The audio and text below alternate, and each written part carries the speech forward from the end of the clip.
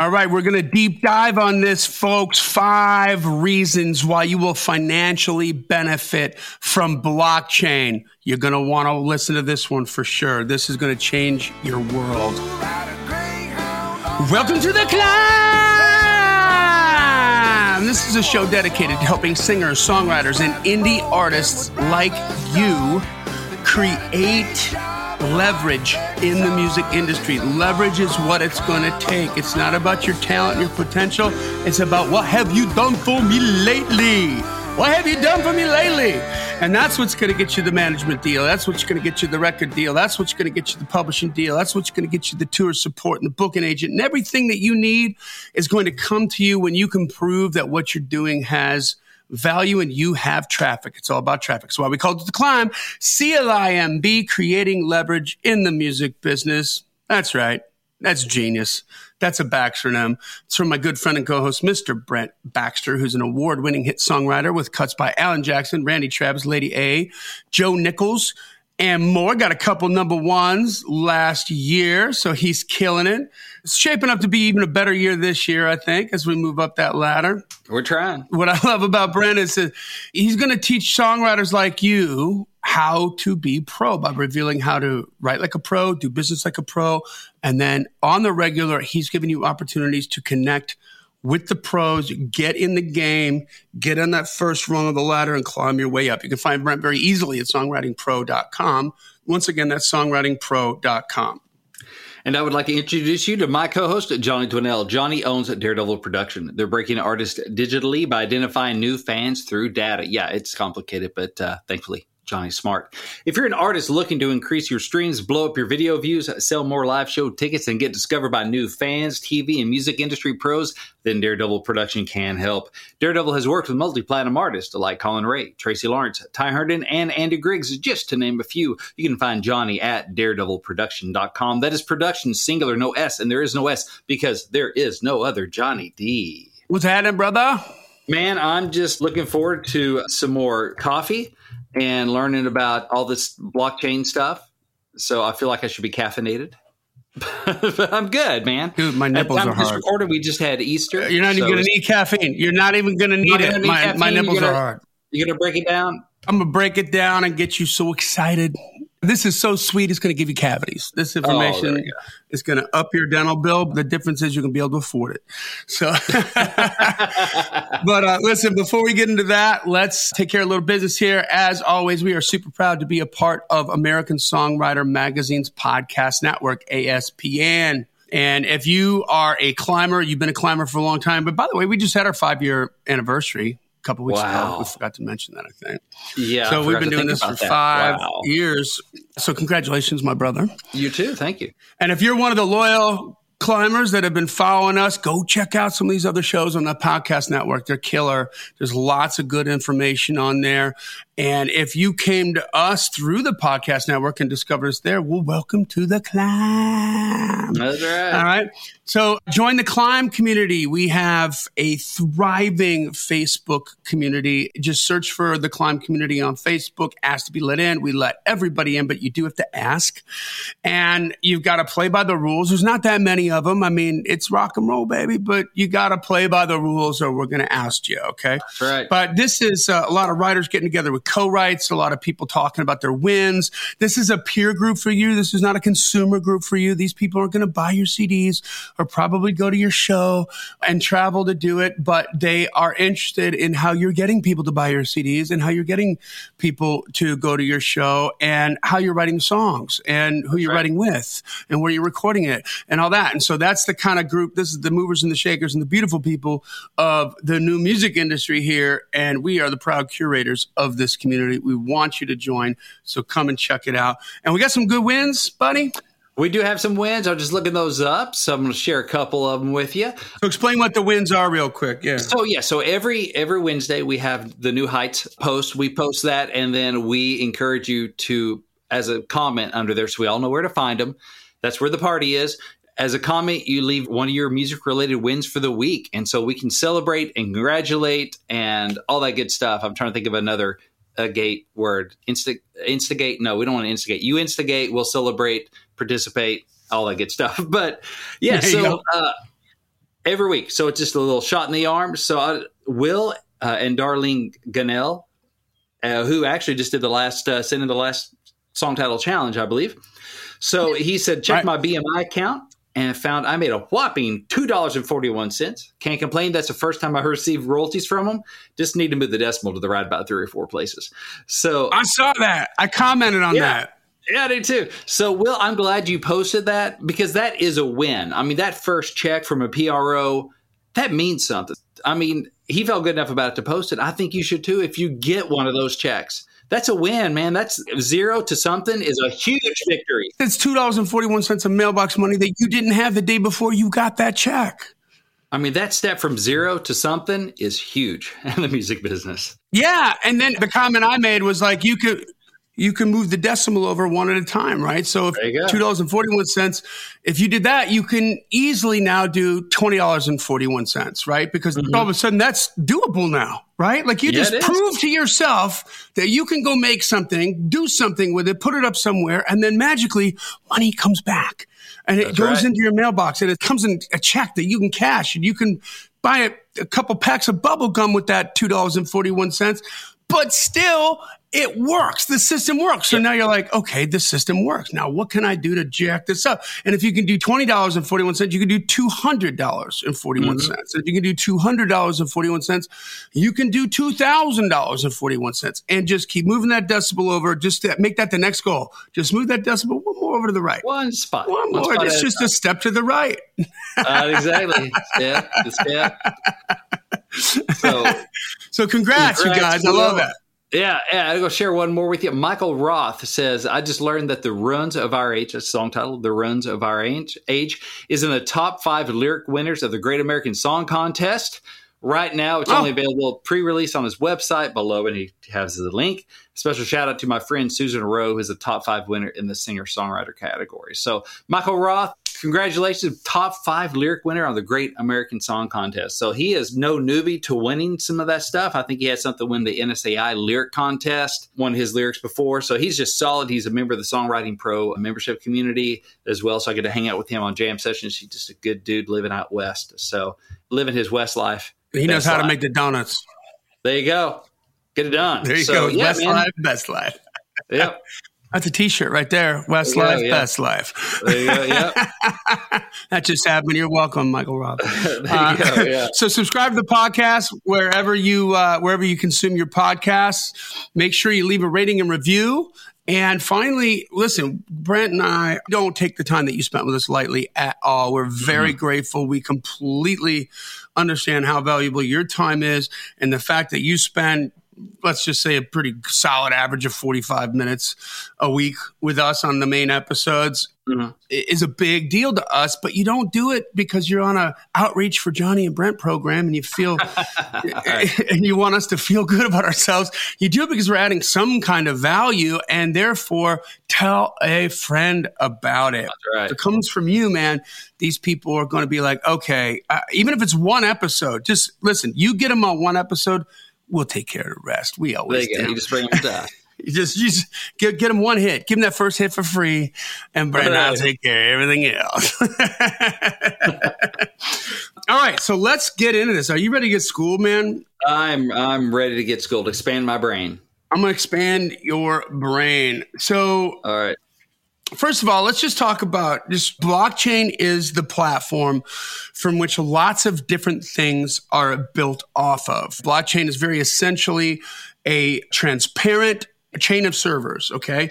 And so when you put something on there, there's a code that's put on it. It's there. When that server fills up or that little block of data fills up, it gets sealed off. It can't be touched. And another block goes on top of it. Another block goes on top of it. And if you think about like Legos, you can't screw with it. You can't alter it. You can't copy it. You can't. It has done what hasn't been able to really been accomplished before in the digital world, which is create scarcity. Okay. Now, I feel like that is quite nebulous to a lot of people and what this means. So this is what we're going to deep dive in today. But first of all, if you heard of Bitcoin, Bitcoin is a monetary token, a monetary coin, what they call stable coin that's on the blockchain platform. There's also Ethereum.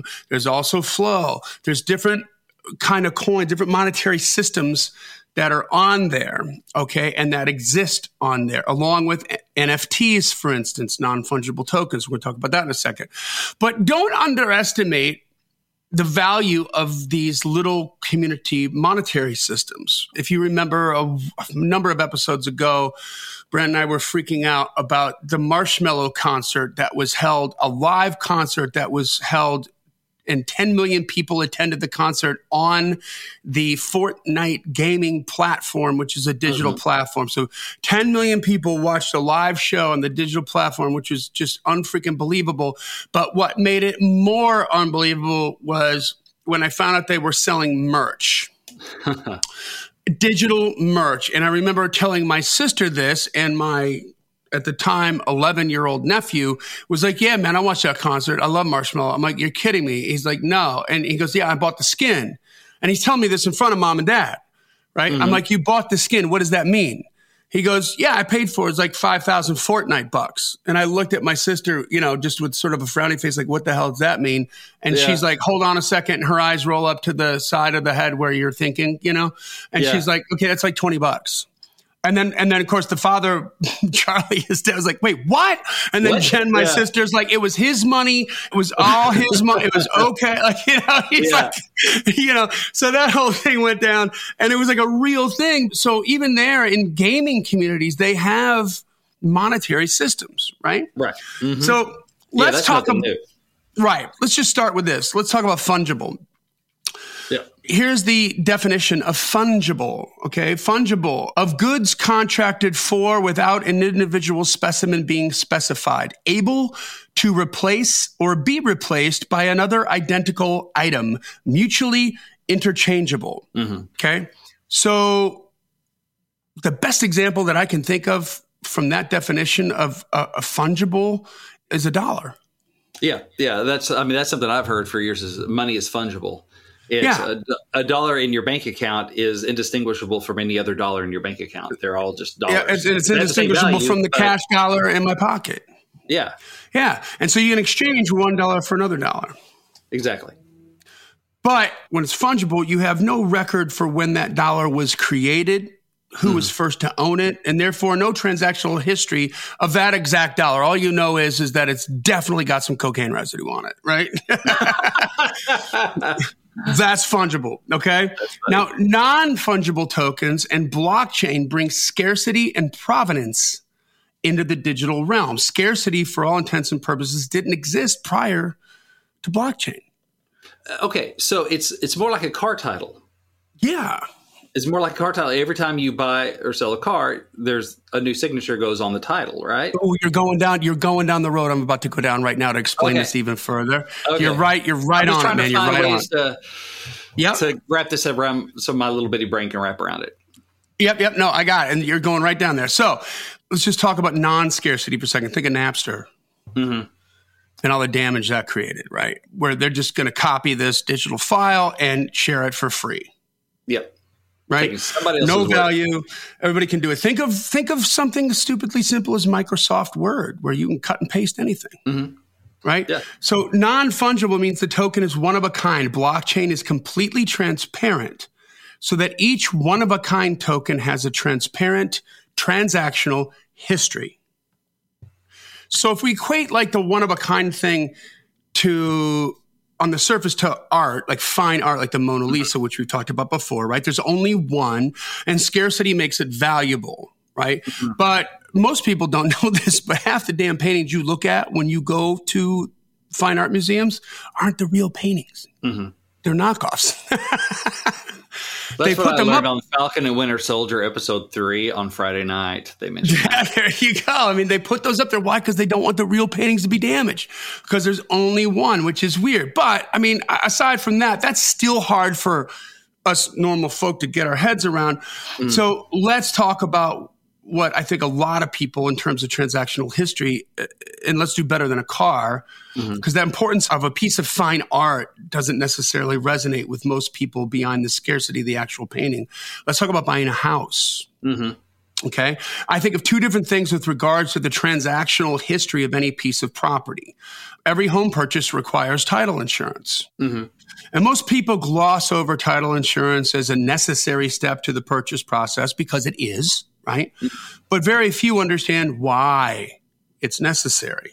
Title insurance buys you insurance on the accuracy of the transactional history of the property that you're purchasing. Okay. That the person selling me the house really has the house and is able to sell it. Right. And that it's free and clear to be sold. Right. Exactly. And with every home and or property that's purchased, you're trusting that every deed, every transaction ever recorded on that particular piece of property for as long as they've been buying and selling property was accurately recorded, accurately filed after it was recorded, and never compromised in a fire, flood, tornado, earthquake, hurricane, stolen, blah, blah, blah, blah, blah. So what happens if it's not accurate?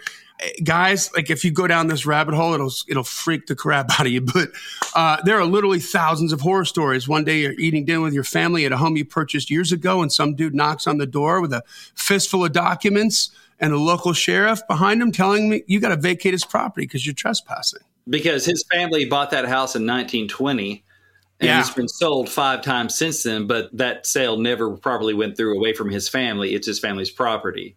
You're swatting. Exactly. Or somebody made a mistake, a clerical error, or my father we've determined now after, 85 years of lawsuits that my father wasn't in the right mind to sell that property. And so therefore that transaction wasn't blah, blah, blah. And bottom line, get the hell out of my house, So title insurance insures you against a crazy situation, and it will provide a remedy for either returning the money that you paid for the property that you have to vacate or compensating the dude who knocked on the door, right?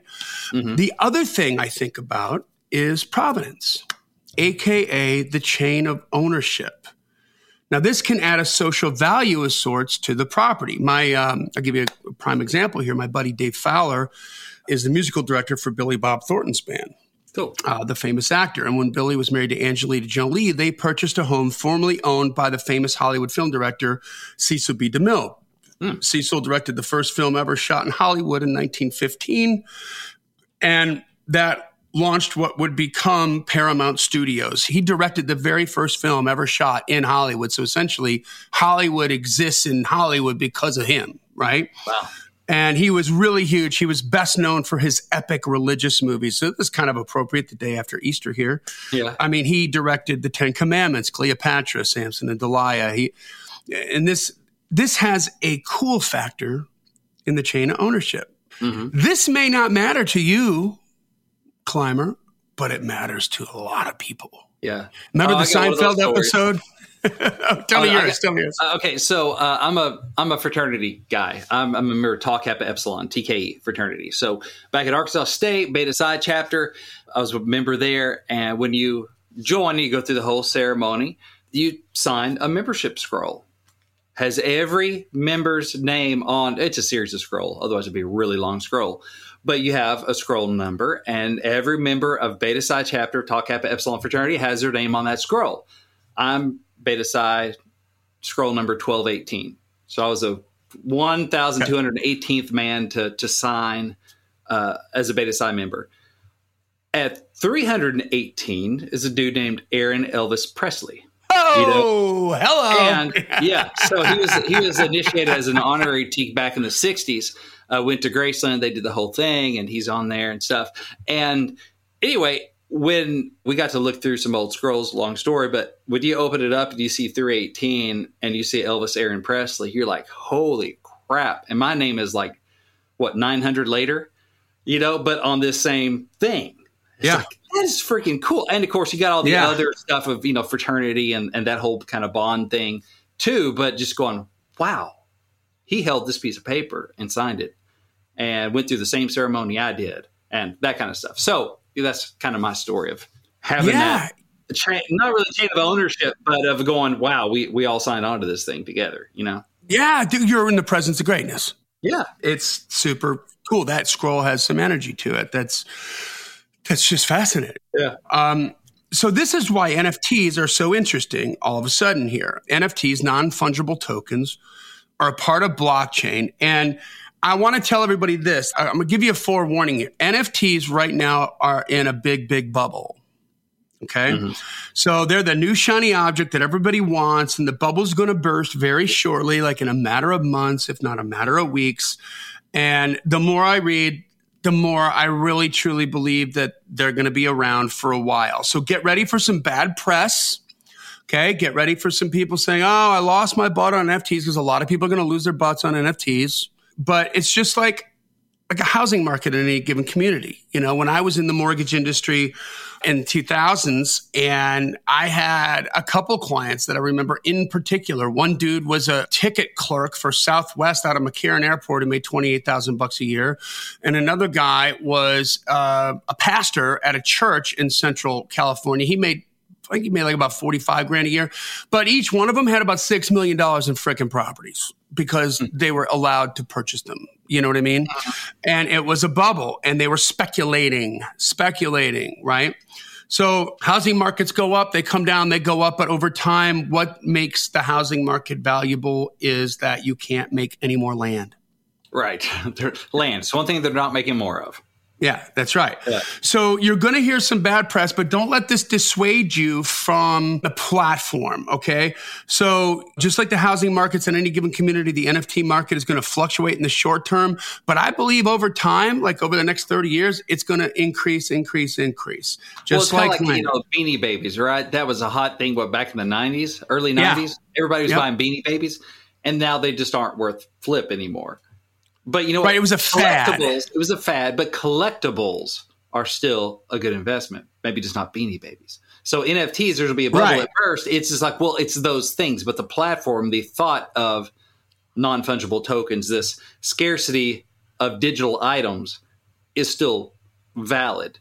Maybe just not this thing or that thing. We got to learn how to use them, right? Here's the difference with collectibles. It's the platform, right? So this is, the Beanie Babies were like a fad. Right. And it's like the pet rock. That was a fad. It was this little fad that happened. Everybody had to have one. Elmo doll that one year. Everybody went crazy. And then it went away. The difference in this is that even if NFTs are a fad, let's say NFTs go away, blockchain, the platform that it's on is here to stay. So you bring up a really good point, which is don't be naive to the subject matter and conflate the NFT or Bitcoin or Ethereum markets with the blockchain technological paradigm shift. Okay. Focus on the platform. There are going to be winners and losers all along the way, much like there was during the .com boom. Mm-hmm. Now, some climbers here, we got some young ones, maybe were born in 2001, but in 2001, there were so many publicly traded companies that were way overpriced because of the intoxication of the .com bubble. Mm-hmm. So savvy investors, people who knew what they were doing, were happily paying $400 a share for a share of stock in a company that had yet to make $1 of revenue, let alone $1 of profit. Mm-hmm. And revenue, profit being two completely different things. They hadn't made any of those. It was just an idea. Hey, we're going to deliver groceries to everybody. Nobody's ever going to have to go to the grocery store again. But we got a website. We got a freaking website and some VC money because they believe it too. And so you should too. And then guess what? The reality of the situation fell out. The stock market basically, I think, got cut in half and crashed because this was speculation. They were speculating instead of homes. Now they're speculating on ideas of stock as opposed to a savvy investor investing in, let's say, General Electric and looking at a prospectus. And here's how long the company's been in business. Here, how much revenue they have. Here's the overhead. Here's the debt. Here's, boom, boom, boom. It's all there. It's very, very clear. And then you make a savvy decision. None of this existed for like 98% of these .com companies, So we had a huge crash in the tech market because savvy investors, along with ignorant newbies, were all speculating on the value of a company that received a bunch of venture capital money. And it was a gold rush, essentially. That's what's happening right now with NFTs. So make sure you separate that event from the reality, because after the crash, or the .com crash, how many people do you think bailed on the concept of the internet and .com companies? Because they got burned. Right. A lot of them. But if you purchased like Apple or Amazon stock during this crash when it was like super low, you'd be loving life today, baby, because look at what's going on now. because two things were true at the same time. Yes, these were great ideas and most of them failed. But the ones that didn't, the platform was still there and they're thriving. Okay. So focus on the platform. I encourage everybody here to deep dive on blockchain on YouTube. There's tons of videos that you can watch that from the, hey, 45 minutes, I'm going to teach you what blockchain does, to deeper interviews and stuff. But get into this because I want you to let your creative mind wander freely as to how many different ways this tech will benefit you as an artist, as a songwriter, etc. Okay. Brent, do you remember when I said that there was no reason why 20 million artists can't have 20 million projects on 20 million different servers and keep track of every single transaction and get paid for every single stream and get paid for all the traffic they create? I do. I think it was just a couple episodes ago. It was. And then I was reiterating the fact that we kind of talked about that on a much vaguer level, but I was orbiting around that planet like 2 years ago. Well, guess what? The platform, and I'm not talking about blockchain now, I'm talking about actual audio and video platform, already here. The video and audio platforms are already here. Now, once again, I'm going to tell you about these two platforms, okay? These are brand names, and it's probably likely that they're going to screw it up. If we think about streaming, right, and think about, what was the first streaming service? Was it Pandora or was it Rhapsody? One of the two. I don't know. But Rhapsody kind of fell by the wayside. Pandora is still around, but man, they were way, way ahead of the game. And it took like a number of different iterations of streaming services before Spotify nailed it. Right? And Spotify nailed it and then figured out how to make it ubiquitous enough that people would, the market would adopt it, because it doesn't matter that you're right. We still have to believe it. And we still have to buy into it. And then now we have, Amazon and Apple and all these other streaming platforms, and they're all doing the same thing. So I just want you to pay attention to it. Okay. Get on the platform. Don't get on the platform. It's up to you. But, because one of these two may fail and probably will fail does not mean that the third or fourth iteration that comes after that isn't going to finally nail it. And we're going to finally get there, but it has to be refined, right? They're all going to go forth and make mistakes and break stuff. I was a member of Friendster for like a couple months. Friendster was, there you go. I think, right around the time of MySpace. Yep. And where's Friendster now? No idea. But you know what? It didn't last, but hey, Facebook is still around. Yeah. And guess what? Don't think that Zuckerberg wasn't acutely aware of everything that Friendster did and everything that MySpace did, and built on the shoulders of those platforms and said, hey, I'm going to refine this and do something a little different, create the velvet rope. But you have to ask me if we can be friends. And I'm going to maybe not. I don't know. And blah, blah, blah, blah, blah. So on down the road. So video platform Theta, THETA, is the YouTube of blockchain technology. It's a decentralized video streaming platform on blockchain technology. Okay. And you can dive deep on Theta by going to thetatoken.org, THETA token.org. Okay. And you can read the white paper on that. This is the paper that they're using to get the VC money, the venture capital money that they're getting. They're explaining what the problem is, the problem that they're solving. Here's what our technology is doing. We're already doing this, blah, blah, blah. And you can really kind of read up on what these guys are up to. Okay. If you've gotten your head around the fact that, and I hope that you have, for the love of all that is holy. Like, if you haven't figured out that you got to be creating traffic right now, okay, and you got to be getting subscribers, and you got to be putting out content. Welcome to the climb. I think you'll stick around. I think you'll like the show. Go back about 250 episodes and just work your way up, okay? But knowing that that's the truth, here's the way to protect all the traffic that you're going to create. Because once again, I think all too often artists are getting intoxicated with the distributor brand names and the distribution, like Spotify. Now, there's about 3 or 4 things that can be true at the same time here. Spotify is the industry benchmark. So if you're trying to prove to the industry that you're worth something or whatever, well, they're going to look at Spotify. They might not understand the value of Theta yet. Right. Okay. And now Theta is a video platform. So, they get YouTube, they don't get Theta yet. Right. I remember this with our artists when we were trying to get them qualified 3 years ago. If you can imagine this, 3 years ago, trying to get them qualified for CMAs so they can be qualified to play on a CMA stage. And at that time, just 3 years ago, the requirements to be on a CMA stage had some social media requirements, but it was all Facebook. Mm-hmm. There was no Instagram. Instagram 3 years ago was there wasn't TikTok. Wasn't factored in. Yeah, like we don't care that you're a rock star on Instagram. You suck because you've only got 5,000 Facebook followers, but you've got 1 million Instagram followers. Like, not going to get on it. You see how this is new stuff? You have to be well versed on this. But my point is, gatekeepers, man.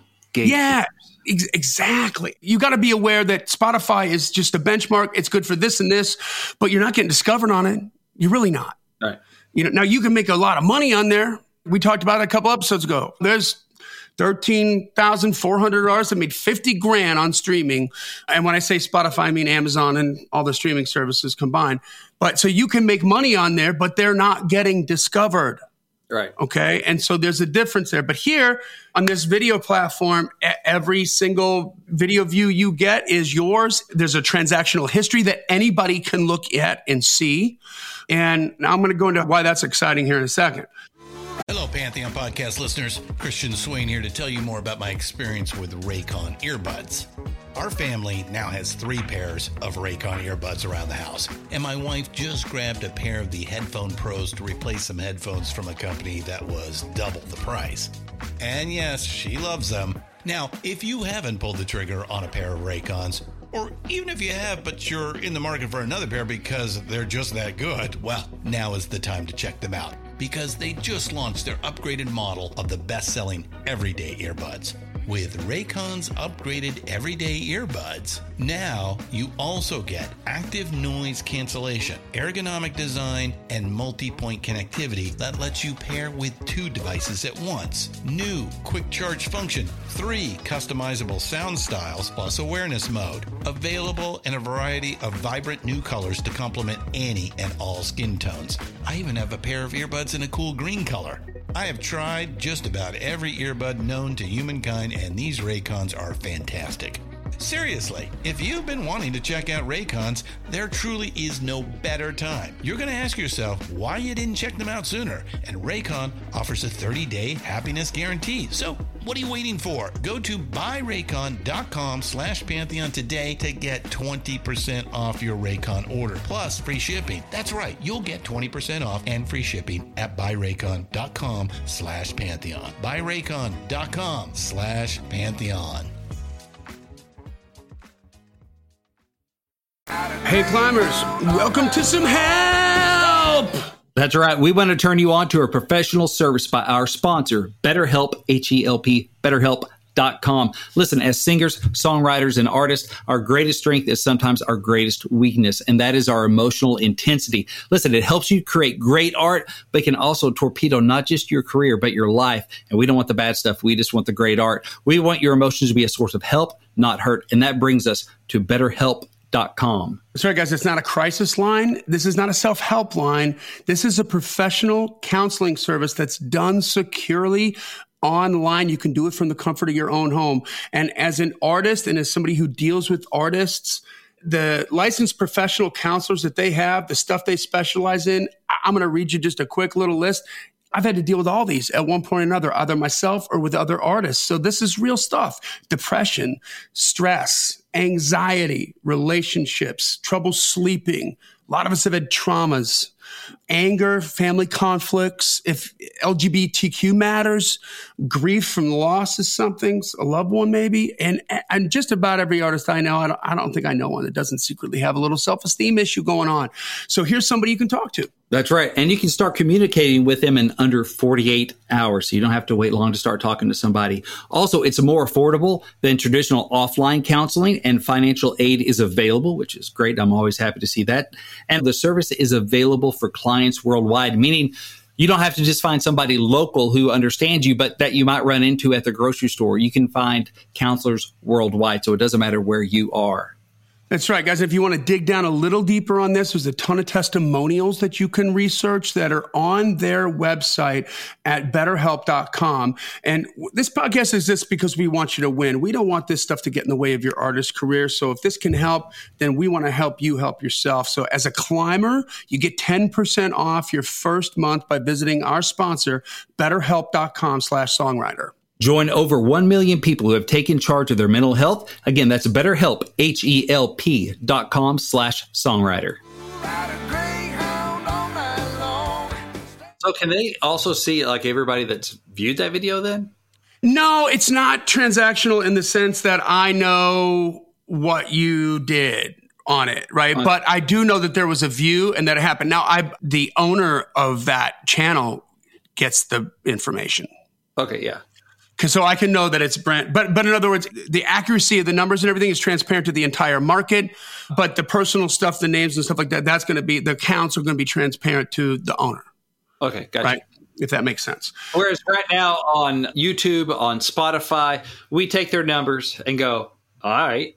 Yeah, great. I'm doing great. Now, who are they? Like Disney Plus numbers, Netflix numbers, they don't always release those numbers. You don't really know how many views they're getting, right? Yeah, the same thing. Exactly. Spotify can jack with your views. YouTube can jack with your views. I can't really audit that, right? But with blockchain, you're supposed to be able to have a more accurate count that's visible. It's because it's decentralized. Well, it's going to be a very accurate count. They can't deplatform you. They can't throttle your numbers up. They can't squash your numbers down. They can't take away subscribers or take away video views, which is happening to one of my artists now.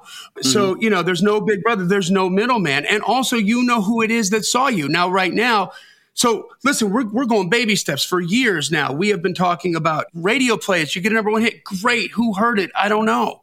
So if you spent that same money doing digital marketing on Facebook, at least you have this category of people that watched your video from 25% or 50% or 75% or 100% of the way through.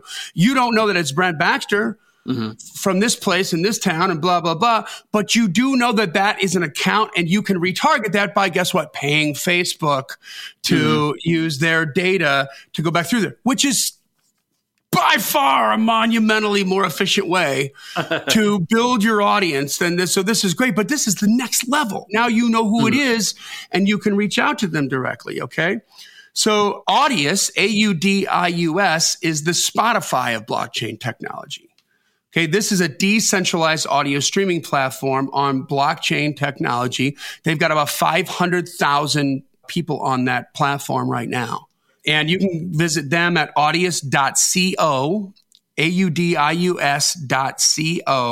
and you can read about what they're doing and check it out. Okay, I encourage you to learn about these two companies. These might not be the brand names that make it through, man, that become the ubiquitous brand names, but they're on it right now. Okay, so now let's get into the 5 reasons why you're going to benefit from these platforms and what this means, okay? So, Brent, you touched on this before. Blockchain eliminates the middleman. That brings very little value, okay? Very little value. Spotify, what value does it really bring you?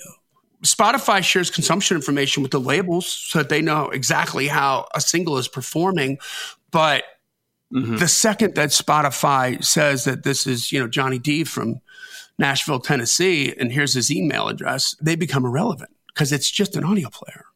Yeah. So check this out. The music industry generated $43 billion in revenue last year. That's a lot of money. And only 12% went to the artists. That's not a lot of money. That's not a big percentage. Let's repeat that, okay? The music industry generated $43 billion in revenue last year, and only 12% went to the artists. Now, Spotify doesn't generate that revenue. No. The labels don't necessarily generate that revenue. It's the artists that make the product that the labels are promoting, right? So if you want a comparison on a different industry, because the artists generate the traffic that generates the revenue, let's look at the NFL. Okay, so they create this wild entertainment with this whole season of football. It's exciting. Everything's going on. And they're selling tickets. They're selling concessions. They're selling ad time, ad space, and they're generating boatloads of revenue. Well, the players in the NFL get 47% of the revenue that's generated. That's a big difference. Big difference. Big Right? difference. Why? Because, man, I'm Aaron Rodgers, bro. I fill stadiums, right? Watch me work. Well, it's a small enough universe, I guess, where the players can get together and say, Yes. we deserve a better share. Whereas music, you got all these artists who are not joiners, and how do they band together and do that? But this is removing some of that. This is removing the middleman, right? Yeah. So imagine the NFL without owners and everybody's on blockchain. I mean, the ramifications of this blow my mind. I mean, it's mostly the stuff I haven't thought of yet that freaks me out on how cool this can be. So that can change, because right now there's two levels of middlemen in the music industry. You've got the streaming services, and then you got the PROs, and they're all taking their cut. Yep. And then they're all waffling on the deal too. You know, ASCAP, 15% and we collect all your money. Well, since I can't monitor every single freaking performance worldwide, that seems like a pretty good deal. Okay, I'll take that. Oh, and by the way, some of this revenue that you created over here is not going to be considered like revenue because it's not fair to everybody else. And so we're going to take some of that too, right? On top of 15% of the frickin' music industry. Or as I ran into, you had a top 10 single in Texas on the Texas charts, but it didn't show up at all in any of our surveyed reported stations here and there, and just sample these smaller stations. You did well enough to get a top 10, but it didn't show up in our survey, so you get $0. I've had that happen. Yeah, we're going to keep, it made money. I'm like, it made money. I can show but you it goes the into this pool and you don't get it. Yeah, I can show you the screenshot of the chart. It got played. They're like, yeah, but it didn't show up in our sample, so we're not going to pay you for it because it never showed up. See, BS, man. This is it. So this is the difference between broadcast and digital. This is what makes it so exciting. So with that middleman, right, with that broadcast platform, artists have minimal control over how their music is distributed. Artists have little visibility into who's streaming it, who's watching it. Artists create the traffic. In the digital world, distribution doesn't matter. Distribution is where you go to consume something. Marketing is why you're going there to consume it. Okay? So there's no foot traffic on iTunes or Spotify, really, where you're just running along and, oh my God, look at that shop. Let's go in there. In Spotify, you do have a little bit of it because you can make a lot of money on streaming if you're on the right playlist. But they still don't know it's you. You're a ghost. And that's not a bad thing to make the money, but you're going to need a brand name to sell some tickets, man. So distribution doesn't matter on the digital platform because your content is accessible via any link. So as long as you have the demand, it doesn't matter. They're going to link to wherever you link it to, whether it's Spotify or your blockchain server, right? So Audius and Theta create different token economies powered by platform tokens, third-party stable coins like Bitcoin, for instance, and Ethereum, and artist tokens, okay? And if this is above your pay grade right now in your head, you're having a hard time getting around this, I've got the perfect source to go and really deep dive on this. It's your kids. If your kids are gamers, they get this. They totally get it, okay? Again, my nephew is one of 10 million people who watched the Marshmallow live show with Fortnite. He purchased a skin for his character, which is the marshmallow face that he got to put on his Fortnite character with 5,000 Fortnite bucks, which is $20 of real hard American dollars. Okay? These little economies exist everywhere. Get on board. Get on board. Okay, here's another one. Chuck E. Cheese. So you walk into Chuck E. Cheese and it takes tokens to play, or it takes tokens to play the games. What do? You put dollars, US dollars, if you're the US dollars, into the Chuck E. Cheese change thing, and they give you tokens. Now you can use those to play, but it's backed up by real dollars. That's right. There you go. Right. So that's kind of how those gamers are. It's backed up by real dollars, but they're getting tokens. They can play inside that world of Chuck E. Cheese. That may be stupid, but anyway. There you go. Well, the only difference is like you can't cash out on your tokens, right?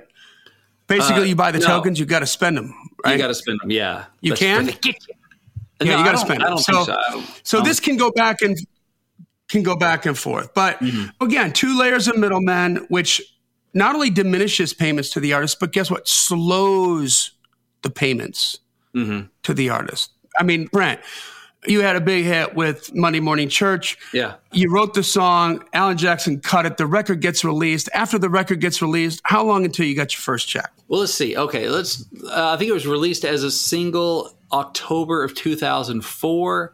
That was third quarter. So first money started showing up. So they could take to the end of the quarter. So it would have been year in 2004. They gather up that money. They send it to, say, ASCAP. ASCAP processes that money through the first quarter. So that'd be 3/31. So March 31st of 2005. And then I maybe get my first check 45 days after, which be, mid-May for a spend that happened maybe mid-October. So about 6 months out, something like that. Okay. Now, same thing maybe for, now you're talking about mechanicals is another thing too. Go down that road. Mechanicals, they would pay. Yeah, so I can't remember when the album was released exactly. Let's say it was also released mid-October. So you get the sales from October through the end of the year, so the end of that quarter, end of 2004. And the record label, let's see, they would have that money would go to them, or I'm not even sure how long it takes that money to get to the label from the store. But it's got to go through my admin people, and then they get 45 days. So probably about 6 months on that as well, actually. So, yeah, like 6 months. There you go. It's slowing the commerce as well. Yeah. So let's get into the part that's just, this is going to blow your mind. Blow your mind because you haven't thought about all this stuff, okay? But this stuff is real and it's already happening, okay? Blockchain creates provenance. Providence or providence? Provenance. Provenance? No, provenance. Provenance. Yeah, provenance. Okay.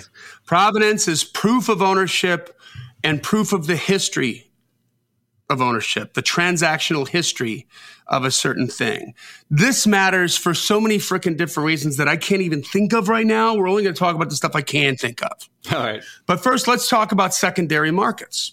How many of you have purchased in the past a used book? I do it all the time on Amazon. Used CDs, albums, cassette tapes. You mentioned this a couple episodes ago, Brent. I can't remember what the timeline was, but you were saying Garth Brooks was appropriately, in my opinion, kind of barking about secondary market sales. Like this you go to a used CD store. Mid 2000, like 2005, 2006, maybe something like that. Maybe even before then. But, well, maybe in the late 90s probably. But for a while, Garth was not a fan of used record stores, used CD music stores, or stores that had the used stuff in it that you could also buy. So you could go to Walmart and buy the Garth Brooks collection at what, I don't know, $10 a pop at the time, maybe. Or you go to this used CD warehouse, whatever, go through the used ones, find a decent fresh horses and buy it for like $5. Now, a lot of people got mad at Garth because they're like, oh, he's just greedy because I get to save some money on buying his record. He's already sold that record. He's being greedy. His thing was the writers are not getting paid on that second sale. My team, my writers are not getting – Kent Blaze is not getting paid. Pat Alger, Larry Bastian, Charlie Steffel, they're not getting paid when you buy that record. They deserve to be paid. You're buying their work. And so he was against the used record store thing. Yeah. Now, let's just take this is not a perfect corollary, but it is a corollary. You buy a brand new car. Mm-hmm. You got to pay sales tax on that car. Yeah, you do. And then you drive the car off the lot and you keep that for a couple of years. And let's say you sell that car and somebody comes and buys your car, your used automobile. Mm-hmm. They got to pay sales tax on that too. Just for the privilege of buying something. For the privilege of buying something. But now that's a tax. But my point being that there's a secondary market for things of value. Music has value. There's a secondary market for music. Automobiles have value. There's a secondary market for automobiles. And it's not like you just get to buy a car without having to, get a tag for it and pay taxes on it and blah, blah, blah. So it's a loose corollary, but you get the point. The idea is, the artists and the songwriters don't get paid on the secondary market. With blockchain, this changes everything, right? You'll get paid for every stream, every video, and even more for the comments and likes with engaged traffic, okay? So currently, the streaming platforms operate much the same way that the PROs operate. All the revenue that's generated on subscription fees that's generated on advertising that's on the platform because they have what? Traffic. And so that's important for advertisers. They want to advertise in front of these eyeballs for these artists because that demographic is the kind of crap that we're selling and we want to advertise that to them. Then they pool all the traffic together and they create a pie chart and they pay out the artists according to which artists generate the most of the traffic, right? Yeah. Which of course that's going to favor the major label artists, the bigger brand names. But what if you're an artist that has 1,000 people that subscribe to Spotify and mostly only listen to you and like a small handful of other indie artists? Okay, in the current model, all that money goes to Lady Gaga, Tim McGraw, U2, Ed Sheeran, etc. Even though they didn't generate that particular piece of traffic, you did. What if let's take it to another level. What if you're an artist that has 1,000 people who subscribe to Spotify solely for your music? Right? That's $10,000 a month in subscription fees you're not seeing a penny of.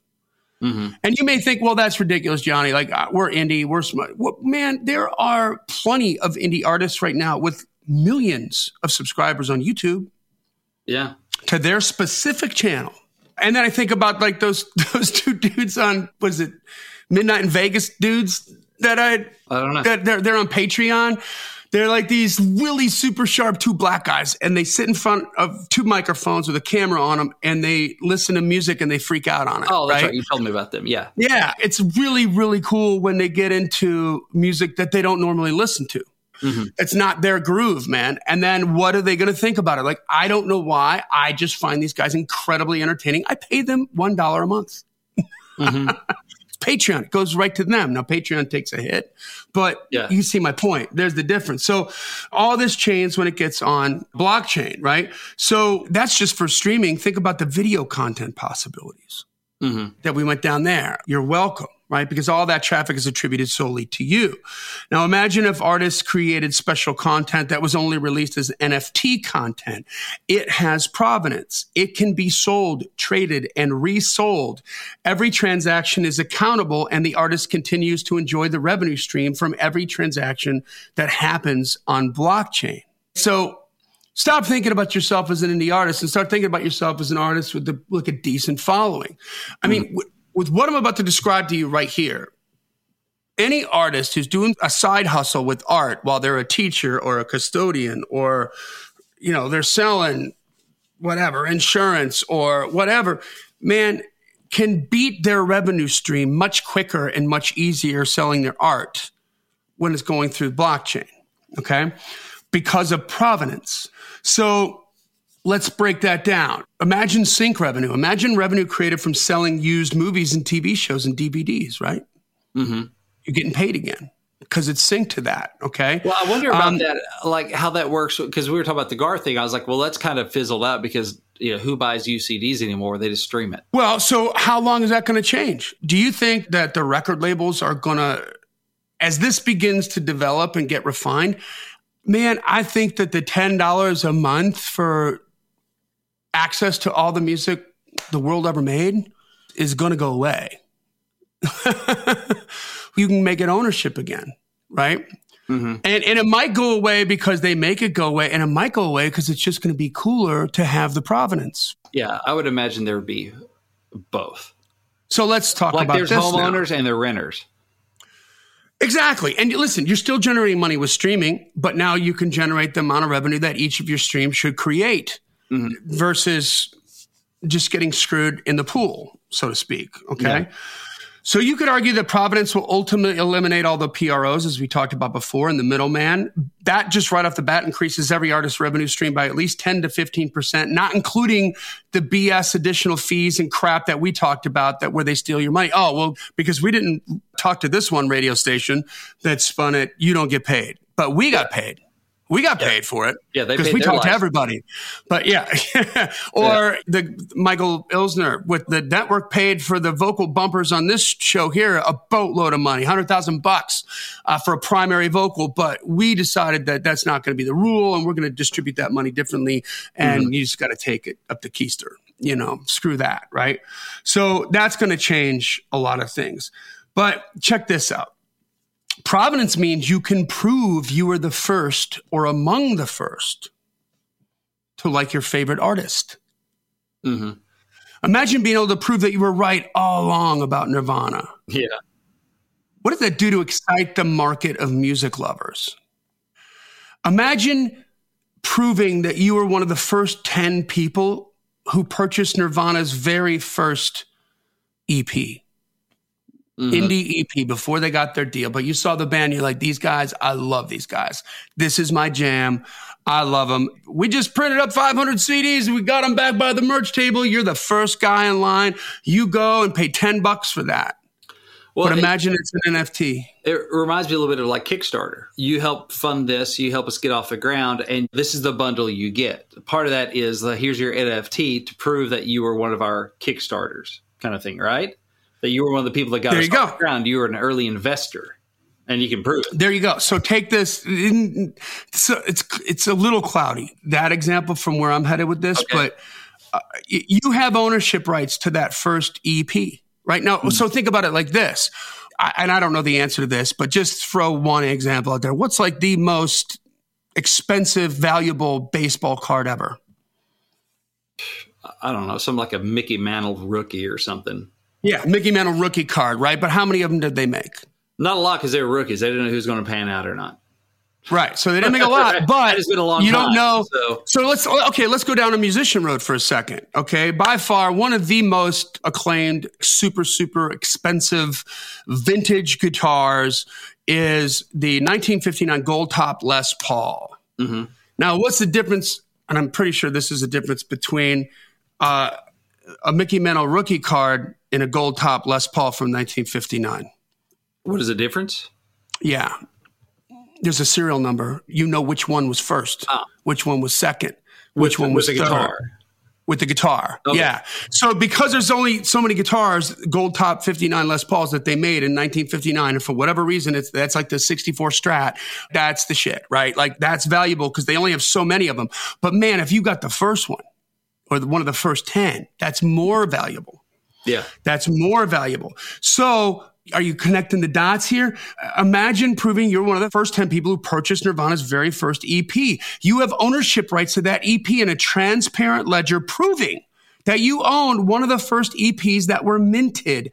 What would that particular EP / NFT tokens value be worth after Nevermind comes out? Whatever somebody's willing to pay for it. Right. But that would all of a sudden be a big deal. Mm-hmm. And then, so let's just talk about that in terms of social status for a fan. Remember, this is transparent. So I can go into a wallet that all the wallets that are occupied with the Nirvana stuff, and I can click on the wallet of the first 10 EPs and I can find your name. And I know you're Brent Baxter and you own that. Mm-hmm.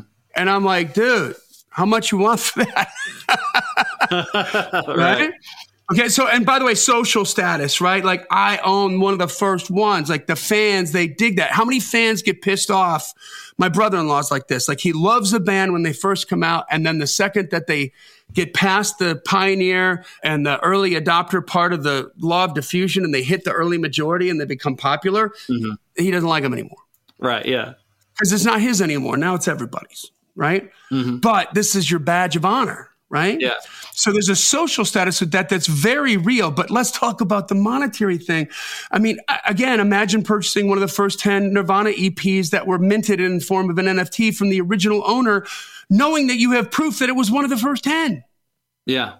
Right? There's value to that now because there's scarcity. Now, imagine being Nirvana and continually getting paid for all the secondary market activity for that first crappy EP that you put out. Dude, holy crap, right? Yeah. Imagine purchasing an NFT of an artist that was previously owned by someone famous. Mm-hmm. Again, that goes back to the Elvis thing on the scroll going, wow, that's Elvis's name. Exactly. And my name is on that same list. Imagine being able to buy an NFT, a record of an artist that you know was previously owned by Elvis, and you can prove it, and everybody else can see it whenever they want, and it's like, wow. Mm-hmm. Holy crap, that's amazing, right? So I mean, it's mind-blowing what can happen here, right? Now, imagine purchasing the NFT of an artist that's previously owned by somebody famous and what that does to the value of it. Like if it's one of 10 of the first Nirvana EPs, but this one was owned by Barack Obama or something, right? Somebody not even related to the music industry. Well, that's probably more valuable than the other 10, maybe, except for maybe the first one, right? Or the first issue Spider-Man, comic books. Those things, they have lots of value and stuff because they're demarcated, right? So now imagine being the artist and getting, again, 10% of that transaction in a secondary purchase or more. The next album comes out, you get even bigger. Now, that goes something. Somebody sells it. Somebody cashes out on it. Yeah. And as long as there's commerce happening, man, you're getting paid for it. True. Okay. Now, I was watching in my deep dive on this, I'm watching some school teacher who's like, got to be a pretty high level dude in terms of NFTs. For some reason, I don't know how he got Gary Vee on an interview, but he did. And you could tell by the dynamics of Gary Vee, like it was really cool that Gary Vee did it, but this wasn't like Gary Vee talking to South by or... Yeah, it's not like Gary Vee talking to somebody like with a big brand name. This guy doesn't have a brand name, right? Yeah. But he's obviously big enough, or he's got some kind of relationship with Gary Vee. Gary Vaynerchuk's on there. They're talking about NFTs. Okay, now this teacher that's interviewing him had just started creating NFT artwork. Okay. And he admits like it totally sucks. Like it brings me joy and I do this. Now this guy is no Beeple. If you've heard about Beeple, is the artist who just sold a piece of artwork on NFT for $68 million. Ooh. Okay. Why? Because there's only one. So he's not this guy. He's new. He's unknown, just like you, right? And he had someone come up to him and offer to buy his first piece of NFT artwork. Why? Because it was his first. Just because. Let that sink in. Yeah. Let's say you're Lonely Highway, man. You got a crowd of 200 people that regularly come out and see you, and you do something like this, man. Somebody's going to pay for that. Somebody's going to pay for that because they believe in you. You know what I mean? And they get bragging rights, you know? Now, let's talk about remixes, covers, derivative content that's largely squashed or censored by the big guys because of rights management issues. It's too much of a pain in the butt. To get it all straightened out and to do the paperwork. Blockchain eliminates all that. Nice. You're going to get paid on it, right? And number 3, blockchain means meaningful. It can be controlled or released into the market. It can be controllably released in the market. This meaningful art can be monetized in real time with real transactional accuracy, and it's fast. You get paid right away for the traffic you create, as opposed to having to reach a certain level before you partake in the fruits of your labor, before you become a big enough piece of the pie where you're getting a piece of the pie. Other than that, you're getting some minimal pennies and dollars and, you know. I mean, let's be honest. They're paying this amount of money per stream, 0.003 cents per stream on Spotify, but I'm pretty sure that the rights holders of a Taylor Swift song get paid more than that. We don't know. It's not equal to what you get paid. Well, they do. How can they not? Right? If you average it out over per stream, they're getting a huge chunk of the subscription dollars and a huge chunk of the pool from the streaming ad revenue. And so they get paid way more than you get paid. Why? Because they got more traffic on that. But the elephant in the room is look at how much traffic that these indie artists are bringing as a collective. It's a lot. So number 4, blockchain means, again, any teacher, any mechanic, any custodian can make more money doing their art than they would at their current given vocation if they want to, if they choose to do so. Because it's all transactional. It's all there. And finally, blockchain is a complete meritocracy. Okay? It can't be squashed by bigger players. If you're good, you're good. If you market yourself and you're good, you can make money, period. Nobody can take it away from you. Nobody can squash you. Nobody can sign you because you sound like Garth Brooks and we don't want you in the marketplace. So we're going to sign you because we're the same label that Garth Brooks is on and put you on the shelf to keep you out of the marketplace, right? Nobody can say it didn't happen, man. You know what I mean? Yeah. So guys, that's all I wanted to say on that. I mean, we went long on this, but dang, this is so exciting. And I know it's hard to get your head around, but listen, there's tons of video content out there on YouTube. If you spend 3 hours going down this rabbit hole, it will change your life. And you're going to be in the 1% of people who understand it, especially with artists. We still got artists trying to do radio, man. And they haven't figured out social media yet. And if you're onto blockchain, son. That's right. You're doing good. There you go. So, guys, listen, man, if you want some one-on-one with this, we are available for consultation. Shoot us an email at info@daredevilproduction.com. Production is singular. There is no S. Put consultation in the subject line, and we can talk about different strategies that will get you going on this and get you headed in the right direction so that you are open for business. There's a lot of ways to make this money. Now, this is still in its infancy, guys. It's going to take a couple years to refine, but you don't want to be the person that's just figuring it out 2 years from now. You want to be figuring it out now so that as it starts to develop, so does your wallet, which is what they call it in blockchain, what they call it in NFTs. It's a wallet. So there you go, guys. Well, this podcast exists because we want you to win, so keep on climbing. And we'll see you at the top.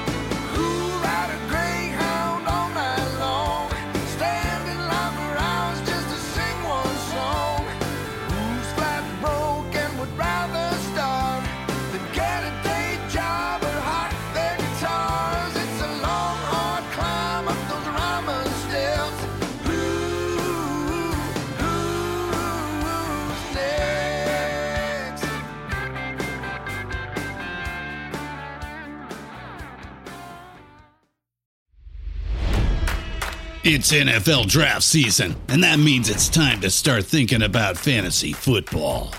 FantasyPoints.com features industry-leading experts and prognosticators using proprietary hand-charted data to help you score more fantasy points. FantasyPoints.com is the place to go for whatever kind of fantasy football you play. Whether you play fantasy football, daily fantasy sports, or do a little bit of everything, Fantasy Points has the meticulously researched content to guide you to victory. And why wait for the fall? Fantasy Points also covers the new spring football league, the UFL.